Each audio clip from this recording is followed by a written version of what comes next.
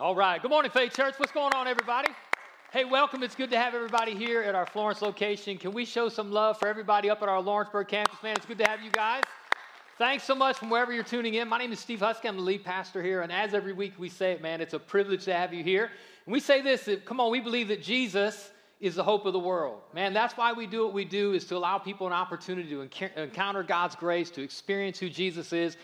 And so wherever you are, if you're watching online or if you are live at one of our campuses, we just want to encourage you, man, to open your heart up and allow God to meet you where you are. It'll be the greatest decision that you've ever made. Come on, how many people here believe that? Let's go, people. Well, listen, we are in week 4 of a series that we started in light of the month of November. We've entitled the series November. Come on, everybody, say that. November. It's basically this idea of things that maybe we need to consider intentionally saying no to in our lives. Right, as we go through life each and every day, we know this, that sometimes verbally, but more times than not subconsciously, we say yes and we say no to things we do, things we eat, the way we behave, the way we act.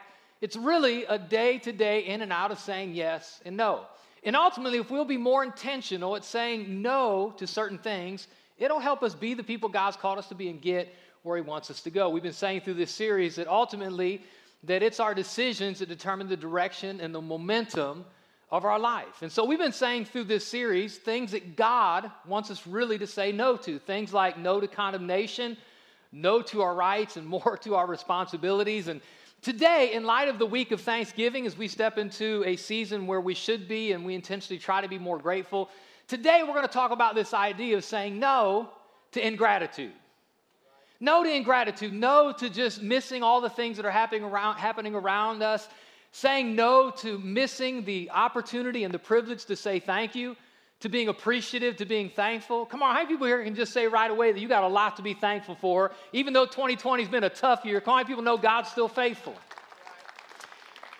So as we step into this, here's where I want to kind of lead off, is this idea. We know this, that all of us in this room or in Lawrenceburg or watching online, right? We were all kids once. And some of us now, we're adults and we're raising up kids. And we know part of that responsibility, as we were taught, we're passing it on, is this idea of kind of passing on some manners and some morals to our kids, right? And we were taught things like how to eat, right? Don't talk with your mouth full. Maybe not anymore, but don't put your elbows on the tables. Anybody have that one, like keep your elbows off the tables? And right, I mean, kind of how you eat is a big deal. You learn as a kid, and how you greet when you meet somebody. Shake their hand. I know not in the age of the COVID we don't, but right, you shake somebody's hand, you look them in the eye, you talk up. Here in the South, yes, sir. No, ma'am. How we meet, how we greet, right? How we treat people, right? We try to teach our kids. We were taught, right, to share, to be nice. Don't bully people. Knock on a door before you enter, because come on, you can't unsee some things. Let's go. That's an adult part of the message. And one of the things that obviously all of us drive the most, I know that I was taught and told over and over and over again, and I've tried to tell my kids over and over again, are the magic words. And we all know the magic words. Come on, what are they? Please and thank you are the magic words. And the reason some of you don't have magic in your life is because they're not using the magic words. Please and thank you. Right? I mean, we're taught, it's over and over again, we're taught that when somebody does something for us, when somebody gives us a gift, that, right, we're to look at that person with gratitude and appreciation and tell them thank you. We've all been in a fortunate place where we thought we trained our kids so well to say thank you, to show gratitude, and then somebody gives them a gift, gives them a Christmas gift that they don't really like socks or underwear or whatever, and they drop it and walk away and don't say anything. Like, we feel like it's just morbid. We want to kill our kids in the moment. Why? Because we want them to learn this idea of appreciation. When somebody does something for you, when somebody does something nice to you, that, right, we want them to learn this idea of appreciation. And the reason that we have to instill it, and the reason that we have to be so diligent to teach it, is because it's not just built into our DNA. Right? Appreciation isn't programmed in who we are. Somebody has to program it. Somebody has to teach it. Ultimately, it's this idea that appreciation is not automatic, right? Our kids don't automatically say thank you. Somebody has to lead the way and tell them that that's how we operate, that that's the standard. And so here's the question. We live that and we teach that the way we interact with each other, that we should operate with appreciation. But here's the question: do we have to have the same level of appreciation with God? Right? Even though we should say thank you to one another, do we have to say thank you to God?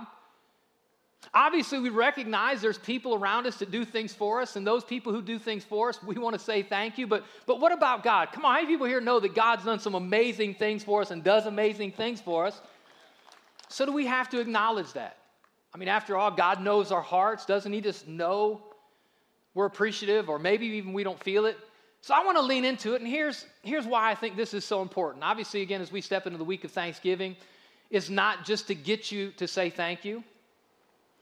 Even though, again, obviously, I think if we're taught as biological kids the need, I think as spiritual kids to our Heavenly Father, we need to learn this idea of appreciation. But what I want to lean into pretty heavy today is this idea of gratitude. If you'll get a hold of it, obviously, gratitude is a gift that you give somebody else. It's appreciation and thankfulness that you express to somebody else. But what I want you to see today is the power of gratitude in your own life. Now, I believe what we're going to see is that ultimately gratitude is a key that unlocks God of doing even greater things in our life than the original thing we need to say thank you for. So I just want to give you the gift to learn to say thank you, to learn appreciation, gratitude, not just to one another, but ultimately to God. And so I want us to lean into this story. If you have your Bible, I want you to turn to John chapter 20 just real quick. And here's the principle that we see in Scripture, is that this idea of having gratitude or appreciation, from cover to cover, it's not something that's just, it's not just something that is taught. It's not just something that God lays out for us. Again, we see this idea of worship and praise and gratefulness and attitude. It's not just encouraged, but it's expected. God expects you and God expects me to have a level of gratitude and appreciation. That might sound kind of weird, like, wait, is God on a glory kick? Well, no doubt. Come on, man. God is glorious and worthy of all glory and praise. Anybody here believe that? But God is not just a glory hound. He understands that if we will walk in gratitude, what it can do in our life. So He not only encourages gratitude, He expects gratitude. And here's why, if you're taking notes. And here's where we're going to go this whole message. Is that the purpose of God's intervention is our recognition. The reason God does some of the things He does in our life, the reason God shows up, the reason God comes through, the reason God answers prayer, the reason God provides, isn't just because you're His children, though you are. And it's not just because He's our Heavenly Father, though He is. God does the things He does because He loves us and wants to take care of us, but it's more than that. There's a bigger principle at play than God just meeting your needs and taking care of you. What God is trying to accomplish when He does something for you is to get you to recognize what He did and ultimately who did it. Because this is so big. Because if you don't realize in the moment how you got where you are and what God did for you in the moment, then you'll fail to miss that you can keep going back to the source and live in the source of life. Let's go, somebody. So God wants us to recognize, that He is faithful. Watch this. In John chapter 20, it is, again, one of the Gospels. There's 4 Gospels, 4 biographical sketches of the life of Jesus, recording ultimately His birth, but primarily 3.5 years of His life. So we know who Jesus was, what He did, what He taught, the miracles He performed. And when John is writing out the biography of the life of Jesus, he ends his book with this. I want you to hear this. John chapter 20, verse 30 and verse 31. The disciples saw Jesus do many other miraculous signs in addition to the ones recorded in this book. So all the miracles we read in the Gospels is not all the miracles that Jesus did. Jesus did even more in number and more in power than what we read in the New Testament. Why? Watch this. But these are written so that you may continue to believe that Jesus is the Messiah, the Son of God, and that by believing in Him, you will have life by the power in His name. So what John is saying is the reason Jesus did the miracles He did for the people He did them for, and the reason they're written down so we can read about the miracles that Jesus did, is that while they experienced them and we read about them, is that when we see them, it's more than just somebody experiencing a miracle, it's somebody encountering what really matters. See, if all you get is a miracle. If God, I'm in need and God meets the need. God, I need peace and God gives you peace. God, I'm struggling and God gives you strength. If all you get in the moment is that and you don't acknowledge or recognize where it came from, then that's all you have is a miracle. But let me know, you need to know, needs show up again. Sickness shows up again. Struggle shows up again. What God does is he wants us to know we can keep living in the source of the miracle and the power of God if we'll continue to acknowledge it with gratitude. Come on, somebody. Gratitude brings us back to the source, brings us back to the place of where we can experience ongoing life, ongoing power, ongoing grace. So gratitude is ultimately a gift to yourself. The more you walk in gratitude, the more it leads you closer in your walk in your relationship with Jesus. The more you express gratitude, the more it sets you up for God to do even greater things in your life. There's a story, Luke chapter 17, that lays this out, I think, pretty well. It's a story, it's known as the story of the 10 lepers. Check it out, verse 12, if you have your Bible. Luke chapter 17, verse 12 through 19. And as we go through these verses, the deeper we get in the story, the more important these principles lay out. It says, as he entered a village there, 10 men, how many men?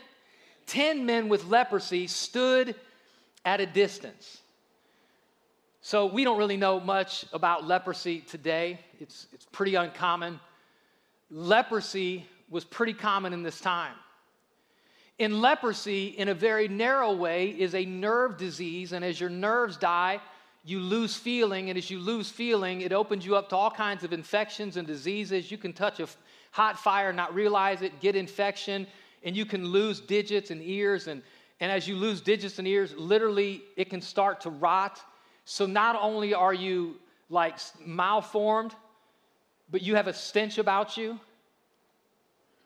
It was everything from the disease leprosy to somebody who just had eczema or some kind of skin disorder. Anything in that category, you are considered a leper. And again, it doesn't fit in today's world, but at that time, especially under the Old Testament law for Jewish people, if you had a skin disorder, you were considered unclean. Unclean meant you couldn't hang out with everybody else as long as you were considered unclean. More importantly, you were not allowed to go to church. You weren't allowed in the temple. Until you were cleansed of your disease or your sickness, you were an outcast. And so lepers, and this is where you got to lean into this, these 10 guys weren't just sick. Because of their sickness, because of their leprosy, they were cultural outcasts. You weren't allowed, which means you lost your family, you lost your career, you lost everybody. You weren't allowed around them. In fact, you had to announce, it was your obligation to announce who you were and what you were going through so people could distance themselves for you. Because you didn't want someone else to get your leprosy. Come on, it's the cheese touch. Anybody know anything about the cheese touch? Cultural cooties? Like it's downplaying, but this is what it's cheese touch. Right here. Cheese, a movie reference. I talk a lot of movie references. Sometimes they go over your head. People are like, they're Googling right now, cheese touch. So, but these guys would have to announce, and here's what you have to lean in. These weren't just some guys who had a cold that was going to go. They were desperate. They were broken. They were outcast. They were disconnected from everything and everybody they knew. And worse than that, I want you to think about not just their sickness, but I want you to think about their shame, because everywhere they went, they had to verbally scream and shout, "Leper! I'm a leper!" So people would intentionally move out of their way so they wouldn't get too close and be considered unclean themselves. Imagine if you had to go through life shouting out your deepest sin and sickness. Depression! I suffer with depression. I have a porn addiction. I have anxiety. I'm a liar. I watch too much Bachelorette. Like, imagine if you had to go through life, though. Imagine if everywhere you went, you had to shout your deepest sin and shame, because that's what they lived with. And so these 10 men, they come to Jesus. Why? Watch this. Verse 13, crying out. So they get to Jesus. They can't get too close because of cultural standards. And listen, as it says, they cried out saying, Jesus, everybody read this with me. Jesus, Master, have mercy on us. Jesus. And then they throw in this little word, Master, have mercy on us. And there's so much there because Jesus was his name. Everybody had heard about Jesus. But they threw in this little title, Master. Master was this idea almost like a general, like a military general, but Jesus wasn't a military general. What they were doing by calling Jesus Master is they were acknowledging the authority he had. They were acknowledging that all the things they had heard, that Jesus had authority over nature, over storms, he could cast the demon out and it would flee. He could lay hands on sick people and they would get healed. Jesus, what they were saying was, Jesus, we recognize that you have authority over our sickness. And if you command us to be healed, we'll be healed because even sickness is subject to your authority. Come on, there's nothing in your life. It might be over you, but it's under him. Jesus is our master. And so, but I would say that, but maybe you don't say that. How do you see Jesus? See, because our perception determines our expectation. How you perceive something determines what you think you can get from it. Has anybody watched The Queen's Gambit on Netflix? Don't be ashamed. Come on, man. I watched it. Whole series with my wife. Now, it's about to get some playtime because I just announced it. If you've not even seen it, it started going up on Netflix and became #1. And the picture of it is this kind of teenage girl behind a chessboard, which, I'm like, who's watching that? Well, I seen it start, like my friends of mine started talking about it. And I'm just telling you, especially dudes, let me do you a favor. Lean in with your, well, I'm not recommending it because there's some stuff, maybe too late, I'm already in. Maybe you might want to consider watching it. Maybe not. But it's kind of like Rocky. Anybody like Rocky? Rocky IV, it's like Rocky IV, but instead of a guy who's a boxer, it's a girl who's a chess player. I know you don't even see how that leap can happen, but at the end of the day, when I turned it on, I was like, this is going to be horrible. And my wife and I, man, we absolutely loved the show. It was so cool. My point is, again, that your perception determines your expectation. I thought the perception of a little girl playing chess would be absolutely lame, but it exceeded my expectation. Your perception of Jesus is so important because if you only perceive that Jesus is a teacher, then you'll only walk away every Sunday with a lesson. If you only perceive that Jesus is a prophet, you'll walk away maybe at best with a word. But if you'll perceive that Jesus is your Savior and your King and he's master, you'll walk away with anything because God has authority over everything. And so they saw Jesus is the one who can take care of my issue. Verse 14, watch this. It says, so he looked at them and said, go show yourselves to the priest. Next 4 words, Lawrenceburg, Florence, everybody read this with me. And as they went, say it again, and as they went, they were cleansed of their leprosy. Just a side note, I got to just hang here for a second. This is a principle that you see over and over and over again, and it is the principle of faith. The principle of faith is that ultimately when God calls us to do something, God expects us to obey first, and we see results second. We want to see results first, and then we'll obey.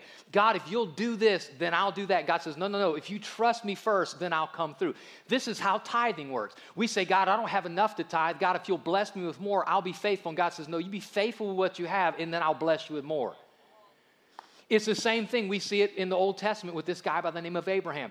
God told this man, Abraham, I want you to leave your father's house and everything you're familiar with, and then I'll show you where I'm about to take you. We would say, God, no, show me where I'm going first, and then I'll leave. God told Moses, when Moses, remember the story, the crossing of the Red Sea? Right? The Bible says that Moses first stepped in the water, and as he went, the waters parted, which means as long as he was standing on the shore, nothing would happen. It took faith to believe if I'll step out, God will part waters.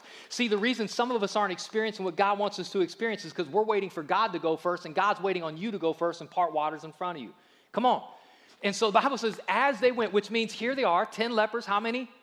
10 lepers are looking at their skin, smelling each other's stench. And then Jesus says, hey, go show yourself to the priest. Why? Because it was up to the temple priest in the local community to determine who was clean and who was unclean, who could re-enter society and who was outcast of society, who could come back to temple or church and who was kept out of church or temple. And so it was up to the temple priest to look and evaluate that person. And so the Bible says, Jesus ultimately says, hey, I want you to go show yourself to the priest. And as they went, everybody say that, and as they went, which means it took a step of faith to believe the person they just called master would do what he said if they did what they needed to do. And as they went, come on somebody, they got healed.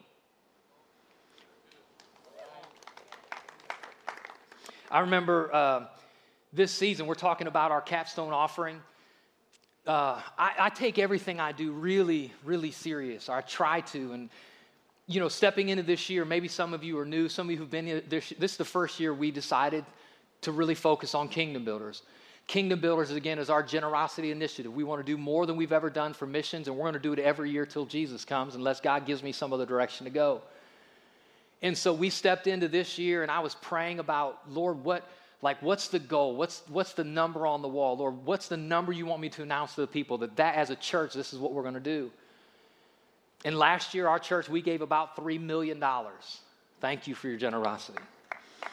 And I felt like the Lord laid this number on my heart, $800,000. And so I started telling my staff, $800,000. We're going to set a goal, $800,000 above and beyond what we gave last year just to missions. And that number, I don't know, to you, maybe for you guys that are high dollar, big roller people, that seemed like a really large number to me. Even though I felt like that's what God whispered in my heart. In fact, it felt so overwhelming. After I announced it to our staff, hey, we're going to $800,000, which again, that's it's almost a 30% increase year to year. That's just unheard of. One morning I woke up, and as soon as I woke up, like literally this panic hit me. I'm just giving you a picture into my life. I'm like, oh, Jesus, what did I do? Lord, I just told a bunch of people that you said that we're going to give $800,000. For real, I was repenting. I'm like, Lord, I'm sorry I tagged your name on that. What was I thinking? Oh God, $800,000. If I'd have said 100,000, we got 800,000, I'd look brilliant. But if I say 800,000, we get 100,000, I'm in trouble. For real, I'm laying in bed. Why I'm laying in, because this is how good God is. Why I'm laying in bed, fretting and anxious, I'm repenting before God. My phone dings. Ding, I pick it up. And if you don't know this, we have a group of people here who are intercessors. They pray before services. Our head intercessor is a beautiful lady by the name of Mary. And man, she is gold. And she encourages us as pastors. And she sends me a scripture. She says, hey, pastor, and this is what the text said in a nutshell. Hey, pastor, I was praying for you this morning, and the Lord gave me this scripture to give to you. Not sure what it means, but just when you get time, read it and check it out and whatever. And you think that would caught my attention, but instead I put my phone back down and went right back to worrying. And then I thought, I probably should just read this scripture. And the scripture was in Haggai chapter 2, and basically the scripture says this. At that time, the nation of Israel was trying to rebuild the temple. And here was the scripture. All the gold is mine, says the Lord, and all the silver is mine, says the Lord. And as you build a temple, the glory of that temple will be greater than Basically, God was saying like, hey, Steve, I got this. And I was like, come on, thank you, Jesus. And I'm just telling you, like, I had to get up by faith and announce $800,000. And the very next week, we sat in a room with a handful of people, generous people, high-capacity donors who committed the first $250,000. Then we presented it to the church, and we had about $700,000 in pledges for this year. I have every confidence we're going to hit $800,000. You know why? Because I went first, and God comes behind, because that's how it works. Let's go, somebody. Verse 15 and verse 16, watch this. So how many went to Jesus? 10 lepers came to Jesus. They needed a miracle. They needed healed. They recognized Jesus could do it. Verse 15 and verse 16, it says, one of them, when he saw that he was healed, came back to Jesus shouting, praise God. And he fell to the ground at Jesus' feet, thanking him for what he had done. And this man was a Samaritan. Here's what I want you to hear. Just in this verse, it says again that this man, he saw that he was healed. Everybody say saw. He saw that he was healed. He remembered Jesus, right? Went back to Jesus, and he fell at the ground and he worshiped him. What I'm telling you is that ultimately gratitude is the call to recognize, to remember, and to rejoice. To recognize, to remember, and to rejoice. And the reason a lot of us struggle with a high level of gratitude is because we recognize all the wrong and we don't recognize the right. We recognize all the stuff we still don't have, and we don't recognize all the stuff God's already blessed us with. We recognize all the lack and none of the provision. And I'm telling you, if you and I are going to walk in an attitude of gratitude, we got to come to this place that we start recognizing all of the things that God has done for us, continues to do for us. Come on, let's go, somebody. God is faithful. We're great at grumbling and complaining about what we don't have. But this guy, as he went, he looks down and he realizes, like, This disease is gone. So at some point it happened. We don't know how long, but there was at least a small window that he had it and didn't know it. And then he saw it. Here's what I want to tell you. What is it that God has already done in your life that you haven't realized he's done? The cycle that really promotes us to this high level of gratitude starts with us just recognizing everything God has done. And I'm not talking about that God should always put a check in your mailbox and should always just, like every day you wake up in a fresh miracle. I'm just telling you the fact that you woke up is a miracle. That you woke up in a bed with a roof over your head, that you had a car to get into, that you have a job to go to tomorrow, that you have food to put in your butt. Come on, God isn't just a miracle worker. God is a sustainer of life. God's with you even when you don't know it. He's working in the background even when you don't realize it. He's doing things that you don't even know because he's our Heavenly Father, and we need to recognize what he's done and what he's doing. To recognize. And then to remember. Once we recognize what we have, we got to remember where it came from. I think one of the challenges to us really walking in gratitude is too many times I myself have misguided gratitude.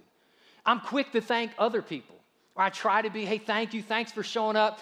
I walk through this building on a hey, thanks for serving, thanks for being a greeter, thanks for being an usher, hey, thanks for holding the camera, thanks for loving our kids.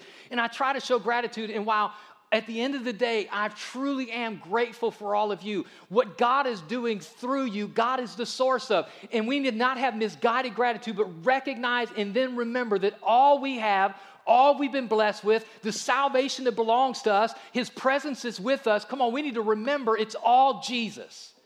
And so this man saw he was healed. And then watch this. He says he came back to Jesus shouting, praise God, and he fell to the ground at Jesus' feet, thanking him for what he had done. This idea of just rejoicing. Again, for us as people to people, we just try to say thank you. Hey, I appreciate you. Thank you, man. Thank you for taking care of me. Thank you for giving to me. What does thank you look like when it's not horizontal but vertical? I think it can be as simple as, God, thanks. Just a simple acknowledgement. But one of the ways that we walk in an attitude of gratitude is through worship. And part of that worship, not all of it, but part of that worship is what we do on a Sunday morning. Is showing up and just declaring, God, that's why we lift our hands and that's why we sing, is because we are recognizing and remembering that all we have and everything, it's all God. And so we want to do what the leper did, man, and we want to come back singing and shouting and declaring that we serve a good God, a faithful Father who's blessed us with more we can ever imagine. Come on. And so that's what worship is. And so I want to challenge some of you who say, well, that's not me, that's not my DNA, I'm not an out loud person. Come on, listen, you need to get there.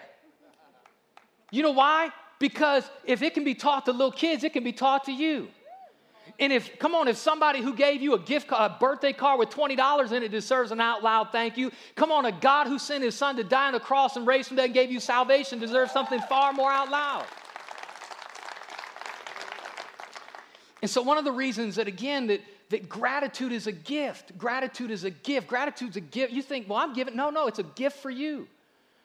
Because as it brings us to this place of recognition of who God is, as it brings us back to the place where we recognize that what we have, where it came from, what is the source of life, where does our joy come from, where does the strength I have in my body, where does it come from?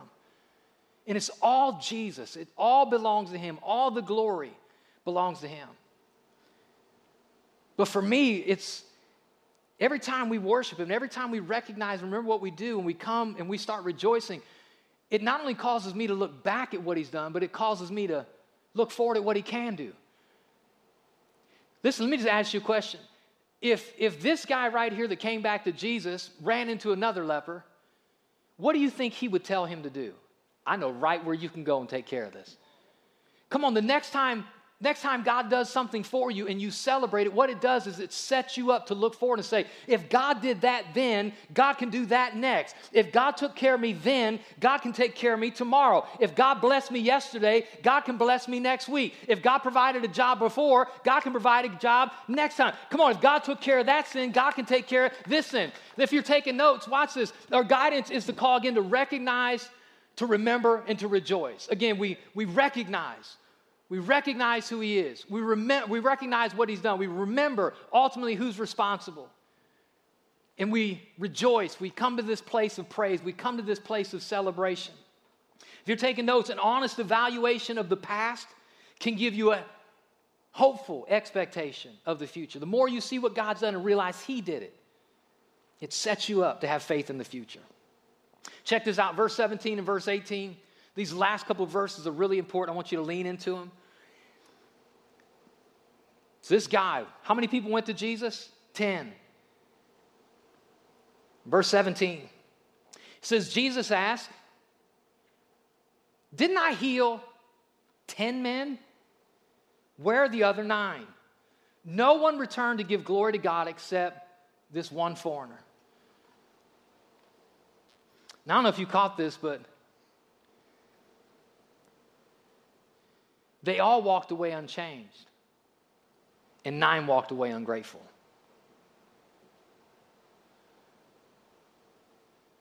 I don't know if you caught it, but Jesus, He not only acknowledged who showed up, but He acknowledged who didn't come back. He acknowledged those who was grateful, and He realized those who were ungrateful. He said, well, He didn't say that, right? I want you to just get this idea that a failure to express gratitude in the eyes of Jesus is ingratitude. If we don't come with a heart of thanksgiving, as far as God's concerned, it's because we're not thankful. It's not because, well, that's not us. Because Jesus is saying, hey, I healed 10, but only 1 came back. Where's the other 10? And what's crazy is when I look at this, I want everybody just to hear this. Don't be offended yet. I think this is a picture of the church. This is a picture of church people. Because what's crazy is how loud they were in their need and then how quiet they were in their provision. Jesus, help us! Like screaming and making noise. Jesus, Master! And I see this all the time. I unfortunately have lived this at times. Like I get a need and I'm praying and God, you got to show up. God, you got to come through. And then God comes through. God shows up and I'm all quiet. A lot of times people come to church and we come to church sometimes in our most desperate moments. And then when God meets the immediate need, we go away and don't come back till the next desperate moment, which means that's why we need gratitude, because gratitude is this thing of working in us, a recognition, so we don't have to come and go. We can stay in the life of who Jesus is. And so Jesus is looking. He's looking, where are the other ones? How come there's only 1 person expressing gratitude? How come only 1 person showed up to give praise, even though I healed all 10? And I can hear you.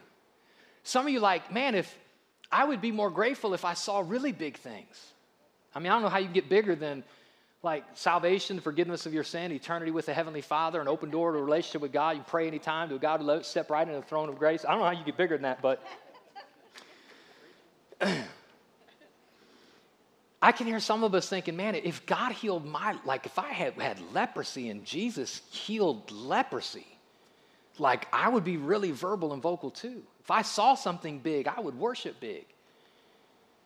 Did you know that God's word talks about your sin and my sin as a type of spiritual leprosy? That the same way these 10 men and other people like them who had leprosy were cultural outcasts and separated from God's presence in the temple because of their physical issue. That Jesus basically says, if you have sin in your life, it's a type of spiritual leprosy that separates you from a holy God. In the same way Jesus showed up and healed these 10 men physically of leprosy, that's ultimately why Jesus came. Jesus came to be the Savior of the world, to heal us of spiritual leprosy so we could be reconnected with our Heavenly Father. What I'm telling you is if you're saying, hey, I would get loud and be vocal too if He healed my leprosy, I came to tell you today that's exactly what Jesus did when He died on the cross and rose from the dead. He healed our spiritual leprosy. I would just say this, if you're watching this or in Lawrenceburg or you're here in Florence and you've never asked Jesus, Jesus, will you forgive me of my sin? Will you heal me of my spiritual leprosy? I want you to know that if you'll do that, Jesus will meet you right where you are in the moment you whisper that prayer, in the second you turn to Him, and Jesus will heal you of your sin. Jesus will forgive you. He'll step into your life and He'll change you forever. And in that moment and forever forward, you'll be a child of God. All you got to do is say, Jesus, save me. So verse 19 is where it kind of comes to this apex. Watch this. It says, and Jesus said to the 1, so 10 got healed, 1 came back. Jesus recognized as much those who didn't come back as those who did. Then He turns His attention to the 1, and watch how it ends. And Jesus said to the man, stand up and go. Your faith has healed you. I just talked about this same principle 2 weeks ago.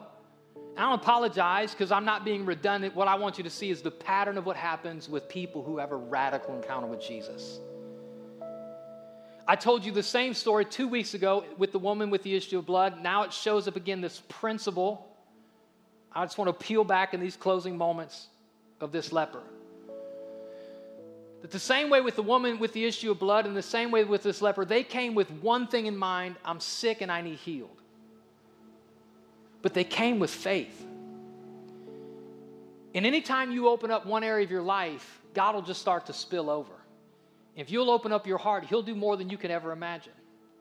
And so these words, when the Bible says that this man saw that he was healed, and then Jesus said, stand and go, your faith has healed you. It's two different words. I just told you about this. But one, when he saw that he was healed, he was talking about his skin.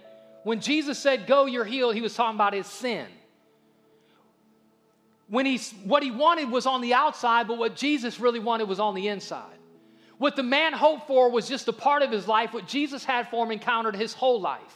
What I'm telling you is if you'll open up and just begin to recognize where Jesus is showing up, maybe in small areas or individual areas in your life, it'll open your life up for God to take over, for God to show up, for God to heal sicknesses and diseases and relationships and struggles that you didn't think he could or he would. If you'll open up just a portion of your life and recognize where he showed up, God will pour in and take over, and God will do things that you've never even begun if you'll just give him the opportunity through the attitude of gratitude. So this guy came and said, Jesus, will you heal my skin? And he had faith. I believe you're the master. You can do it. And when he came back in gratitude, when he came back with thanksgiving, Jesus said, now you can go because I didn't just take care of your skin. I took care of your sin. I just didn't take care of the outside. I took care of the inside. So 9 of them, they all 10 got a miracle. All 10 got a miracle. But only one experienced the life change Jesus really wanted them to experience. And the difference between the 9 and the 1 was gratitude. Gratitude isn't just what you give other people. From God's perspective, gratitude unlocks in us who he is, that opens him up to do even more in our life. Real quick, we'll close with these words. I want to just give you this cycle, give you these 3 words, and we'll close. Gratitude, humility, and grace. Gratitude, humility, and grace. Lawrenceburg, come on, Florence, I want you to say these 3 words. Gratitude, humility, and grace. This is the gratitude cycle. When you come with gratitude, you can't really have gratitude without it eventually leading to humility. Because the more you're thankful to God, the more you recognize, I wouldn't have what I have. I wouldn't be where I am. I wouldn't without you. And so God, I'm just dependent on you. It's you. It's your strength. It's your peace. It's your provision. It's your hope. It's you. So the more gratitude we have creates more humility. And the more humility you have, James chapter 4, verse 6 says this, that God gives grace to the humble, but he resists the proud. So that humility you have when you recognize it's all God, it's all from him, you know what it does? It opens you up to even more grace. You know what grace is? Grace isn't just forgiveness of sin. Ultimately, the word grace means gifts. It's the favor of God. It's the provision of God.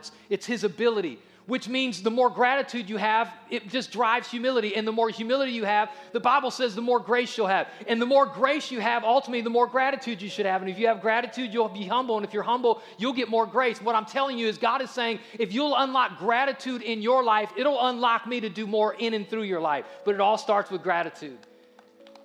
And so how many of us in this room, as we step into the week of Thanksgiving, we're going to be thankful? Come on, for turkeys. Where's all the turkey people? For hams, where's all the ham people? Vegans, where's all you poor vegans at this week? You get yams. As we step into Thanksgiving, here's my challenge. It's simple. This is a life lesson, but if you'll just do this week, can I just challenge you to just recognize? If you want to make a mental list, great, but I maybe would encourage you to open up notes on your phone or get a pen and paper, and just start writing all the things you have, all the things that God's done. Just recognize, man, I'm blessed. I got a beautiful wife. I got 3 great kids. I have this privilege to pastor this great church. I got a nice car. I got money in the bank. I got a car. I got my health. I'm good looking as all get out. Lord, thank you for, this is just amazing. That'll make the list at least 3 or 4 times. Lord, thank you.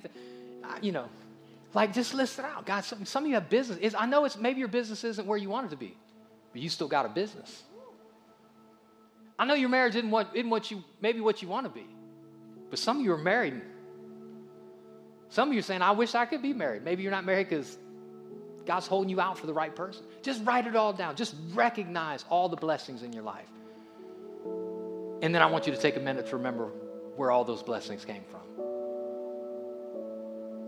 Who got you that business, that family, that provision, that education? And then just spend a few minutes acknowledging him. Father, I thank you. I give you my greatest, deepest gratitude for all you've done for me. In Jesus' name. Father, I love you, Lord. I pray, God, help us this week to walk in an attitude of gratitude for all the great things you continue to do, Lord. Not just to say thank you to you, but God, to open us up to what you really want to do in a greater measure than we've ever experienced. Lord, we truly are humble for your provision and strength and grace and salvation in our life. Help us to walk it out and express it in Jesus' name. Everybody who agreed said amen.